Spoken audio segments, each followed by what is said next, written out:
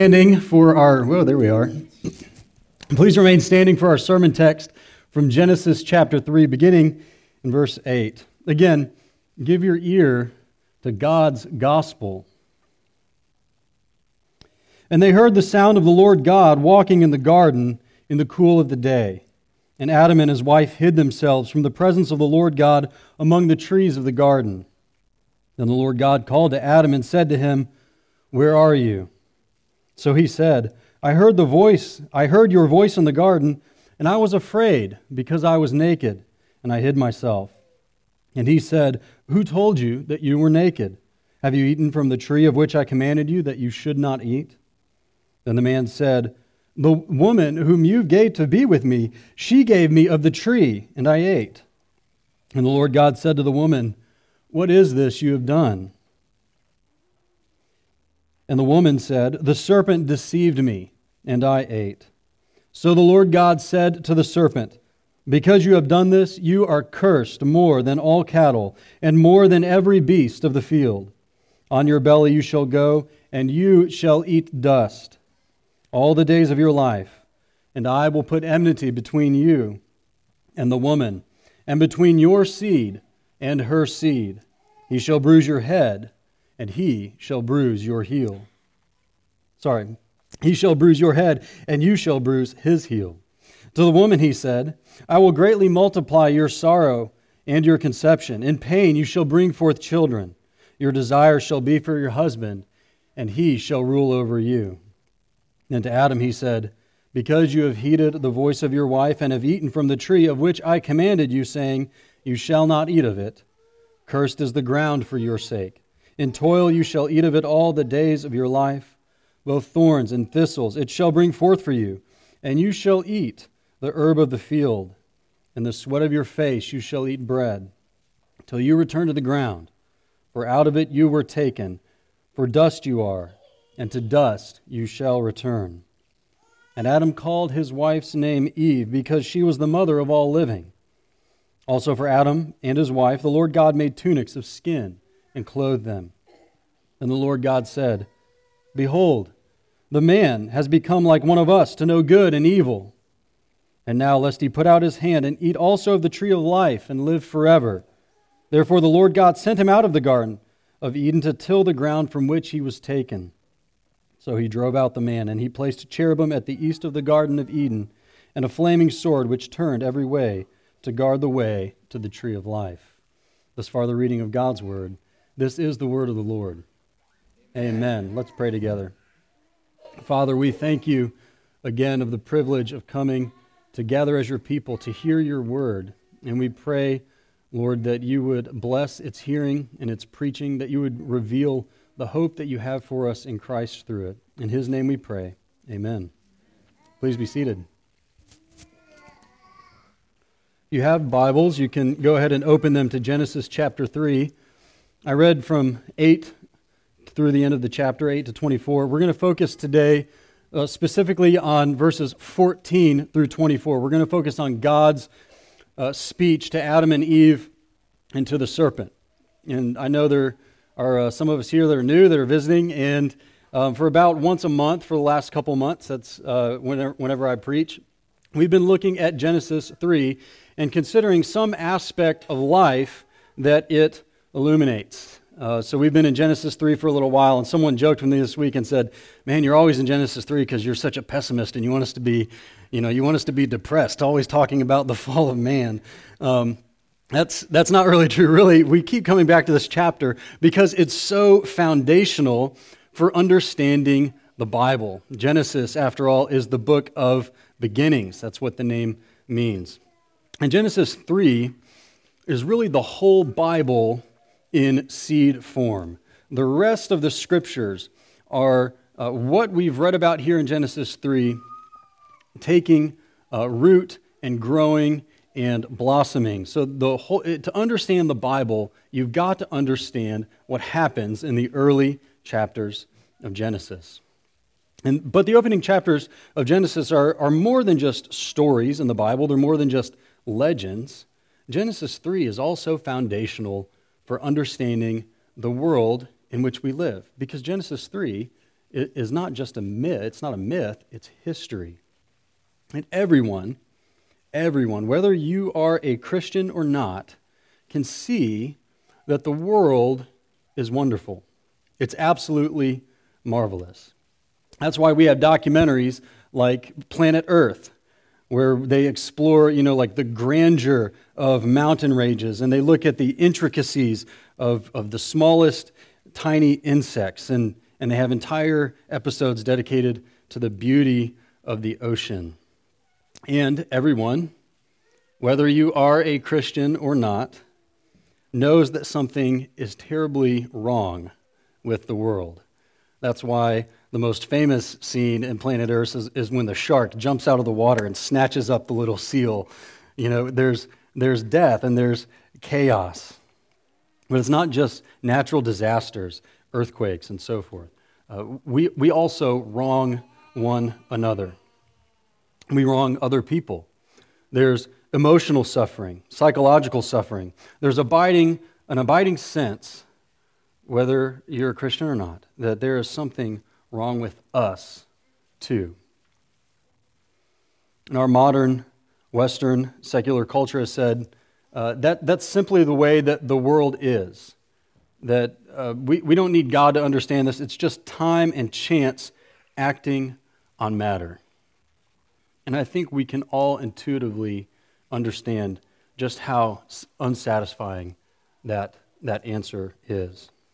If the universe is really just time and matter and chance, why is it that we all have the sense that something is not just not optimal, but that something is wrong? That there's moral evil. If there's nothing outside of the material world, then there's really no basis for morality or purpose, no end. It's just the way that things are. There's no basis for saying that something is wrong with the world, and yet each of us intuitively knows that there is. No, you see, instead what the Bible teaches is that the problems in our world are caused by sin, which is greater than a moral problem. Even though it is a moral problem, sin results in our deep alienation from God. We live in a world that's not only broken, but Genesis tells us that we live in a world that is under God's curse. But what makes that good news is that if sin is the problem in the world, then redemption is possible. If sin is the problem, then redemption is possible. Maybe not by us, maybe not by our own resources, but it's possible with God. I was talking with a young man last week who's not a Christian, not a believer, and he was telling me about the suffering that he's been through in his life, and he's been through some tremendous suffering, even at a very young age. He had significant strife and breakup in his family growing up. He had recently lost 2 or 3 people who were very close to him, friends. And he was trying to figure out how to deal with the grief of that. He had all of the normal tensions and problems that you and I experience at work. And as we talked about, he began to tell me about the regrets that he had even at 19 years of age. He said that there were some things that he wished he could go back and make a different decision, and there were some things that he had done even that were still weighing on his conscience. It's the kind of sin, alienation that we all go through. If we were to go around the room today, I know that we would find many of the same things in every person's life, in yours and in mine, and perhaps you're even dealing with all of the same things that this young man was dealing with, like him. So it was it was an honest conversation.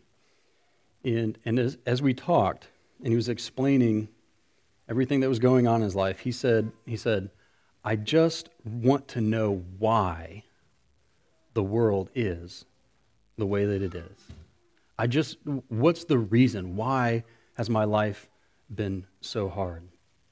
Do you know what he was looking for when he asked that question? He was looking for hope. He was looking for understanding and a sense of hope. And that's precisely what God gives in Genesis chapter 3. He comes and gives the gospel, which is hope for a broken world. Up to this point, we've learned that Adam and Eve began their life in the garden with perfect fellowship with God and with one another.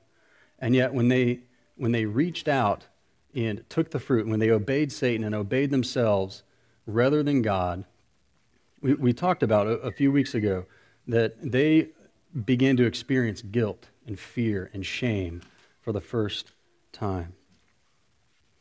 And God has come searching for Adam and Eve to give them a message of judgment, yes, of discipline, but also a message of hope. And so as we look at the chapter, I want to focus on verses 14 through the end.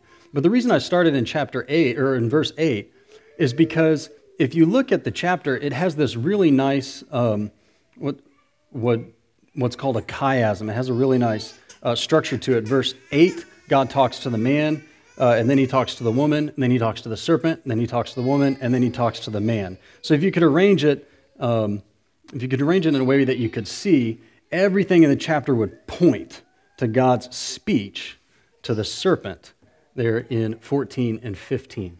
And so we're going to look at God's speech to the serpent and Adam and Eve, but we're going to take them in reverse order. We're going to look at his speech to Adam, his speech to Eve, and then the point of the chapter, his speech to the serpent. Okay, so first, God's speech to Adam. In verses 17 and 18, it says this. Then to Adam, he, that is God, said, because you have heeded the voice of your wife, and have eaten from the tree of which I commanded you, saying, you shall not eat of it. Cursed is the ground for your sake. In toil you shall eat of it all the days of your life. Both thorns and thistles it shall bring forth for you, and you shall eat the herb of the field. It's important as we look at these two verses to start with that the curse is not the origin of work.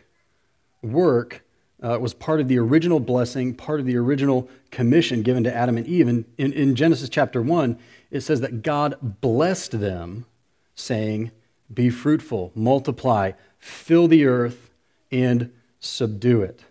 And so work is not inherently a curse, but the curse that God pronounces here does now affect Adam and Eve's work of filling and subduing the earth. When God comes and talks to him, this means that they will still do, and we will still do, the work that we were created to do, and God provides for our needs. But because of sin, work will become far more difficult, unpleasant, and liable to failure and unintended consequences. What the word there is that work will now have toil.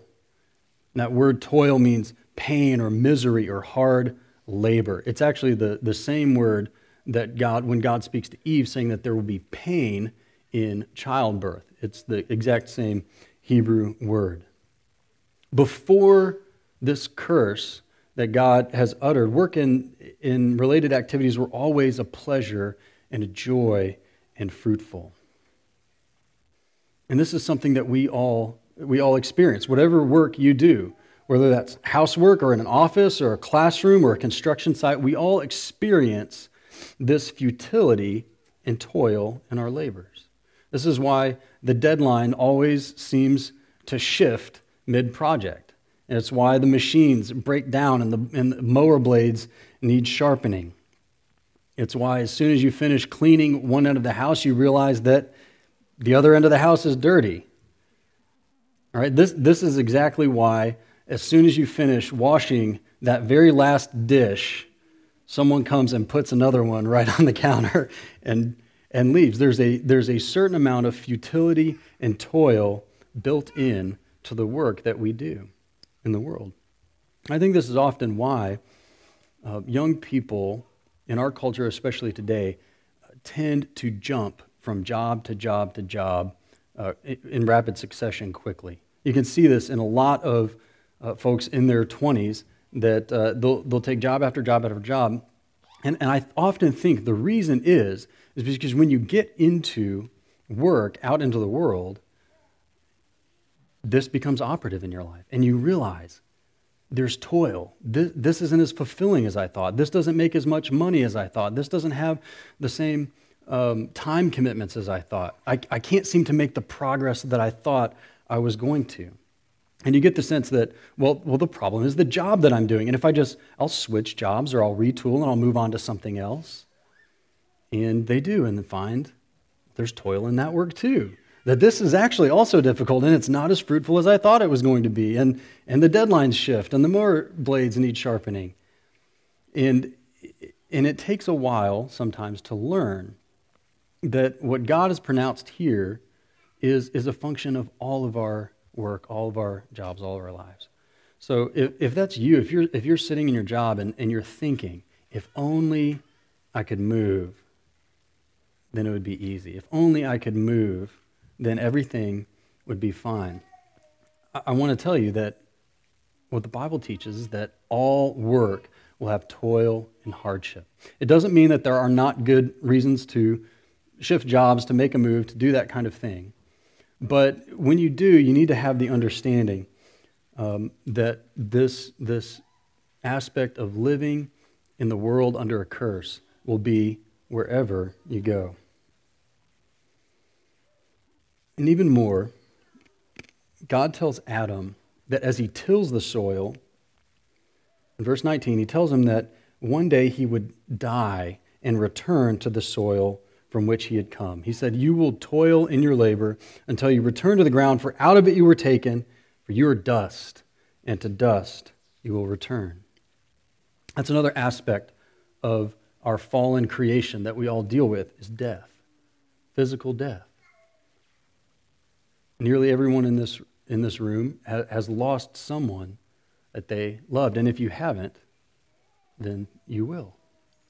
But death is more than just the cessation of biological life. It's more than our bodies breaking down and returning to the dust from which we were taken. Death, ultimately, is a separation from the blessing and favor and presence of God. Human beings were not made to live simply like animals. Adam and Eve, and you and I, and every human being since them were all made in God's image and made for fellowship and communion with Him. That's what we found at the very end of Genesis 2, was that Adam and Eve were in perfect fellowship with God and with one another. And so really the climax of God's judgment to Adam is not only that he will die and return to the dust from which he was taken, but really it climaxes in verse 23, where it says that therefore the Lord God sent him out of the Garden of Eden to till the ground from which he was taken. So he drove out the man and placed the cherubim at the east of the Garden of Eden and a flaming sword which turned every way to guard the way to the tree of life. The climax of the judgment against Adam and Eve is that they're banished from the presence of God. This is the worst punishment of all. Alienation from God. The cherubim are set up to guard the way back to God and the tree of life and to keep man and woman out. That word there, sent out, is a much stronger term than we can capture in English. A lot of other translations will have it rendered drive out. And so he drove out the man. It's the word that the Bible uses when the Canaanites are expelled from the promised land, or when disobedient Israel is cast out of the promised land and into exile. This is what the Bible teaches is our real problem. Alienation from God. The toil and frustration in our work, the unruly creation, and yes, even the physical death that we all will experience is to remind us that we are living in exile from God in this world. That's what the young man that I was talking to really bothered him, was that sense of a guilty conscience that I am alienated from God. This is the climax of the judgment against Adam and Eve. Speaking of Eve, let's look at God's speech to her. Whereas Adam's judgment related primarily to the couple's task of subduing the earth, Eve's relates primarily to the task that they shared of filling the earth. Because of the entrance of sin, there will be pain and toil also in family life. Look at verse 16. It says this, "To the woman, he said, I will greatly multiply your sorrow and your conception. In pain you shall bring forth children. Your desire shall be for your husband, and he shall rule over you." Here again, we need to be careful, especially because of modern views of marriage and family. Marriage, family, the raising of children, the scriptures teach, is a blessing. It's a good work. But God is clear here that there is pain and toil also. God tells Eve that she will experience great pain in becoming a mother, as every mother in here can attest. We recently had our youngest child, Andrew, and we had to go into the hospital, and Rachel was induced into labor, and when we got in, we got everything set up. It was around 2 a.m, and they got everything ready, and they said, y'all might want to take a nap and rest up for the day that's coming, because there'll be labor. And so Rachel was in the bed, and I got into the chair and closed my eyes and tried to take a nap. And then 5 minutes into it, the screams began from down the hall, right? And immediately coming into my mind was, greatly I will multiply your pain in childbearing, right? We all know that there's pain in childbearing, but there's more to that than what God is saying in the physical pain of childbirth. The strife that sin causes among children and families is also another grief. See, there's not just weeds growing out in the world, but there's also sinful weeds and sinful proclivities growing in our heart. And this introduces pain into family relationships. And whereas Eve would have been fulfilled in a ruling partnership, now with her husband, she will desire to rule over her husband. And that's what the word, your desire shall be for your husband, means. It's a very rare word. It only occurs 2 other times in the Hebrew Bible. But the next one is when God speaks to Cain, and he says that sin desires you, but you must rule over it. It's almost an exact same construction. Sin desires to have mastery over Cain, but he exhorts Cain instead to rule his sin. Instead, she now experiences that he will rule over you, which is another word used throughout the Bible for not just rule like a king, but to dominate, to tyrannize. And so God is saying that there will be strife in familial relationships, and there will be strife in marriage relationships. Pain in becoming a mother, and anguish in a struggle for dominance in marriage. Friends, I want you to notice, though, that even in God's judgment, there are glimmers of mercy and hope. The toil and the frustration that God introduces, that sin has introduced into the world, serves to curb the evil that now resides in each of us. Look at verse 22. And the Lord God said, "Behold, the man has become like one of us to know good and evil, and now lest he put out his hand and take also of the tree of life and eat and live forever, he puts them out of the garden." And this means that no matter how great the evil or the frustrations that we face will come to an end. That the most evil person that you can think of will one day die and return to the dust, and their evil plans will die with them.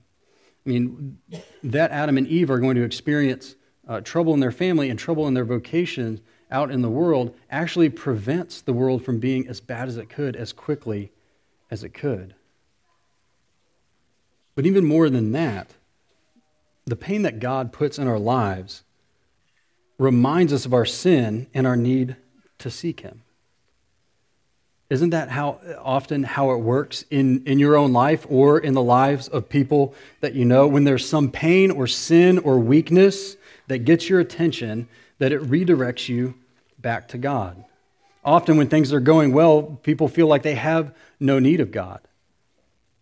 But then when there is a disease, when there is a family problem, when there is some struggle that they cannot overcome in and of themselves, and they say, I need to return to God.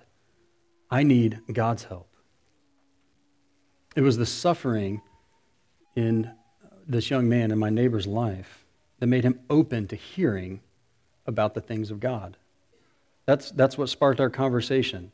I have all of these different problems in my life, and I know it's telling me that I need God. That's why we looked at Genesis chapter 3. Because it's what opens us to the gospel, God's word of hope, which we find in his speech to the serpent in verses 14 and 15. So the Lord God said to the serpent, "Because you have done this, you are cursed more than all cattle and more than every beast of the field. On your belly you shall go, and you shall eat dust all the days of your life. And I will put enmity between you and the woman, and between your seed and her seed. He shall bruise your head, and you shall bruise his heel." Whereas the serpent, whereas Satan began the chapter more crafty, more intelligent than every beast of the field in verse 1, he ends the chapter more cursed than every beast of the field. God pronounces doom and defeat upon him as he says that he will crawl on his belly and eat dust. Now, this is not a story about how the serpent lost its legs and why snakes crawl. No, in the Bible, these are terms that mean utter defeat. For example, Isaiah prophesies of Israel's enemies saying this, "With their faces to the ground they shall bow down to you and lick the dust of your feet." Or Psalm 72 says this of the Messiah and those who oppose him, that they will bow before him and his enemies will lick the dust. God is pronouncing the utter defeat of Satan. And in verse 15, he tells us how that will happen. Instead of Satan and humanity being pitted against God, God says that he will draw the battle lines differently. He will put enmity between Satan and the woman and Satan's seed or children and her seed. Human history has always consisted of a long struggle between good and evil. But God says that someone, one of the children of the woman, will crush the serpent's head, even as the serpent bruises his heel. God's word to Satan here is called often the proto-evangelium, the first gospel, because this is the first announcement in the Bible of the coming Redeemer. And this is why children factor so heavily into the Bible storyline. It's why we always see them trying to overcome barrenness and have children, or the importance, because we're looking for the one who would be born and crush the serpent's head and put everything right. Genesis traces this seed of the woman from Adam to Seth to Noah to Abraham to Isaac and Jacob and Judah. And then the rest of the Bible will follow the trail on to David and finally to Jesus Christ. Jesus is this promised seed of the woman. He is another Adam who was tempted by Satan. But Jesus, unlike Adam and Eve, was not tempted in a paradise garden. Jesus was tempted in the wilderness. After, Matthew tells us that he fasted for 40 days and 40 nights, and afterward he was hungry. It's that wonderful biblical understatement, right? And afterward he was hungry. When Jesus was starving, that's when Satan came to him and said, "If you are the Son of God, command these stones to become loaves of bread." But Jesus resisted his temptations. Satan tempted Jesus a second time, and a third time he offered Jesus all the kingdoms of the world. Jesus could become the king of the world, the king of the universe. Jesus could become like God, the very thing that Satan offered to Adam and Eve. But Jesus said to him, "Away with you, Satan, for it is written, 'Worship the Lord your God, and him only shall you serve.'" Matthew 4, 2 through 10. See, unlike Adam, Jesus withstood his temptations, but Satan still had the poisonous bite that we read prophesied about. At his instigation, the people killed Jesus. And it looked like utter defeat for the seed of the woman. The promised seed of the woman that we have waited for thousands of years died. But when he died, an amazing thing happened. Matthew tells us that as he breathed his last, at that moment, the curtain of the temple was torn in two from top to bottom. This curtain in the temple is what barred people from the presence of God. And do you know what was embroidered on this curtain that kept people from God's presence? The cherubim. The cherubim, that reminder that sinful people cannot come into a holy God's presence. But when Jesus died, this curtain was torn in two, and we were no longer blocked from the presence of God. That sense of alienation, that sense of guilt, that sense of condemnation that we carry, Jesus dealt with in his death on the cross for your sins in your place. And you can know because the temple curtain was torn in two and access to God was granted back to everyone. Satan's victory turned into defeat. On the third day, Jesus rose from the dead and ascended to the right hand of God the Father, and from there he shall come to judge the living and the dead. The book of Revelation, which is the last book of the Bible, tells us that the first one, in fact, to be judged will be Satan. The devil who had deceived them, it says, was thrown into the lake of fire and sulfur, Revelation 20:20. And this is the vision that John sees in the book of Revelation. He says this, "The angel showed me the river of the water of life, bright as crystal, flowing from the throne of God and from the Lamb through the middle of the street of the city.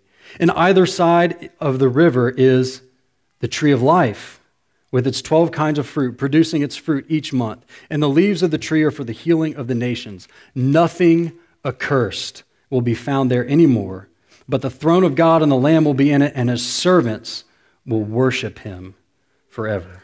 Revelation 22, 1-3.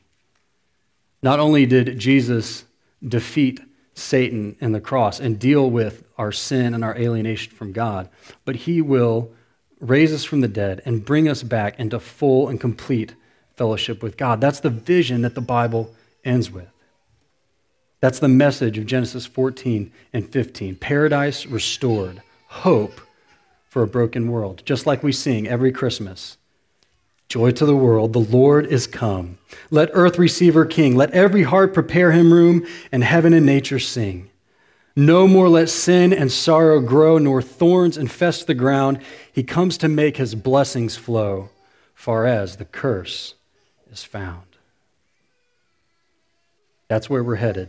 Everyone who believes in Jesus and is united to him by faith. This is the message in Genesis 3. It is the message of the Bible. And the hope that Jesus gives us is not only for the future.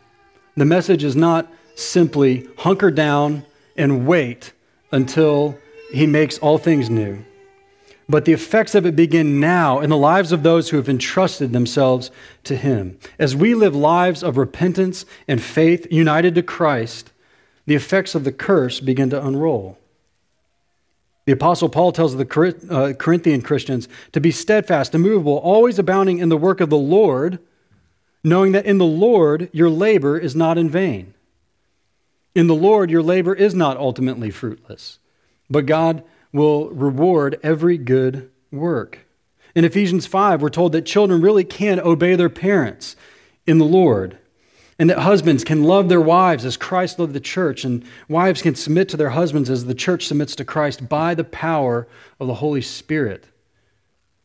As we walk in repentance and faith, the curse begins to unroll in our lives. And while we still grieve death, we do not grieve, Paul tells us, as those without hope.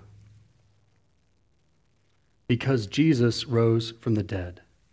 Ultimately, the resurrection of Jesus is a promise of our own bodily resurrection in that new world that John saw. In Romans 8, Paul tells us this, "For I consider the sufferings of this present time are not worthy to be compared with the glory that shall be revealed in us. For the earnest expectation of the creation eagerly waits for the revealing of the sons of God, that is, for our resurrection from the dead. For the creation was subjected to futility, not willingly, but because of him who subjected it in hope, because the creation itself also will be delivered from the bondage of corruption and the glorious liberty of the children of God. Not only that, but we also, who have the first fruits of the Spirit, even we ourselves grown within, eagerly waiting for the adoption, the redemption of our bodies, for we were saved in this hope. Amen. That means that if you believe in Jesus and you're united to him by faith, what you need to get used to is the tension that theologians will often call the already and the not yet. Right? We are looking forward to that new heavens and that new earth in which righteousness dwells, that God has remade all things, the redemption of our sinful Adamic bodies on the last day. And yet, even now, by faith, the power of the Holy Spirit can begin to work this in your life, not in a complete way, but in a true way.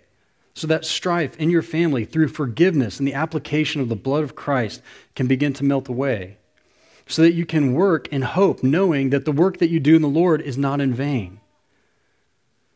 So that you can know that one day, even with the aches and the pains and the frailties that you feel in your body, that God will raise you from the dead just as surely as Jesus got up from the dead.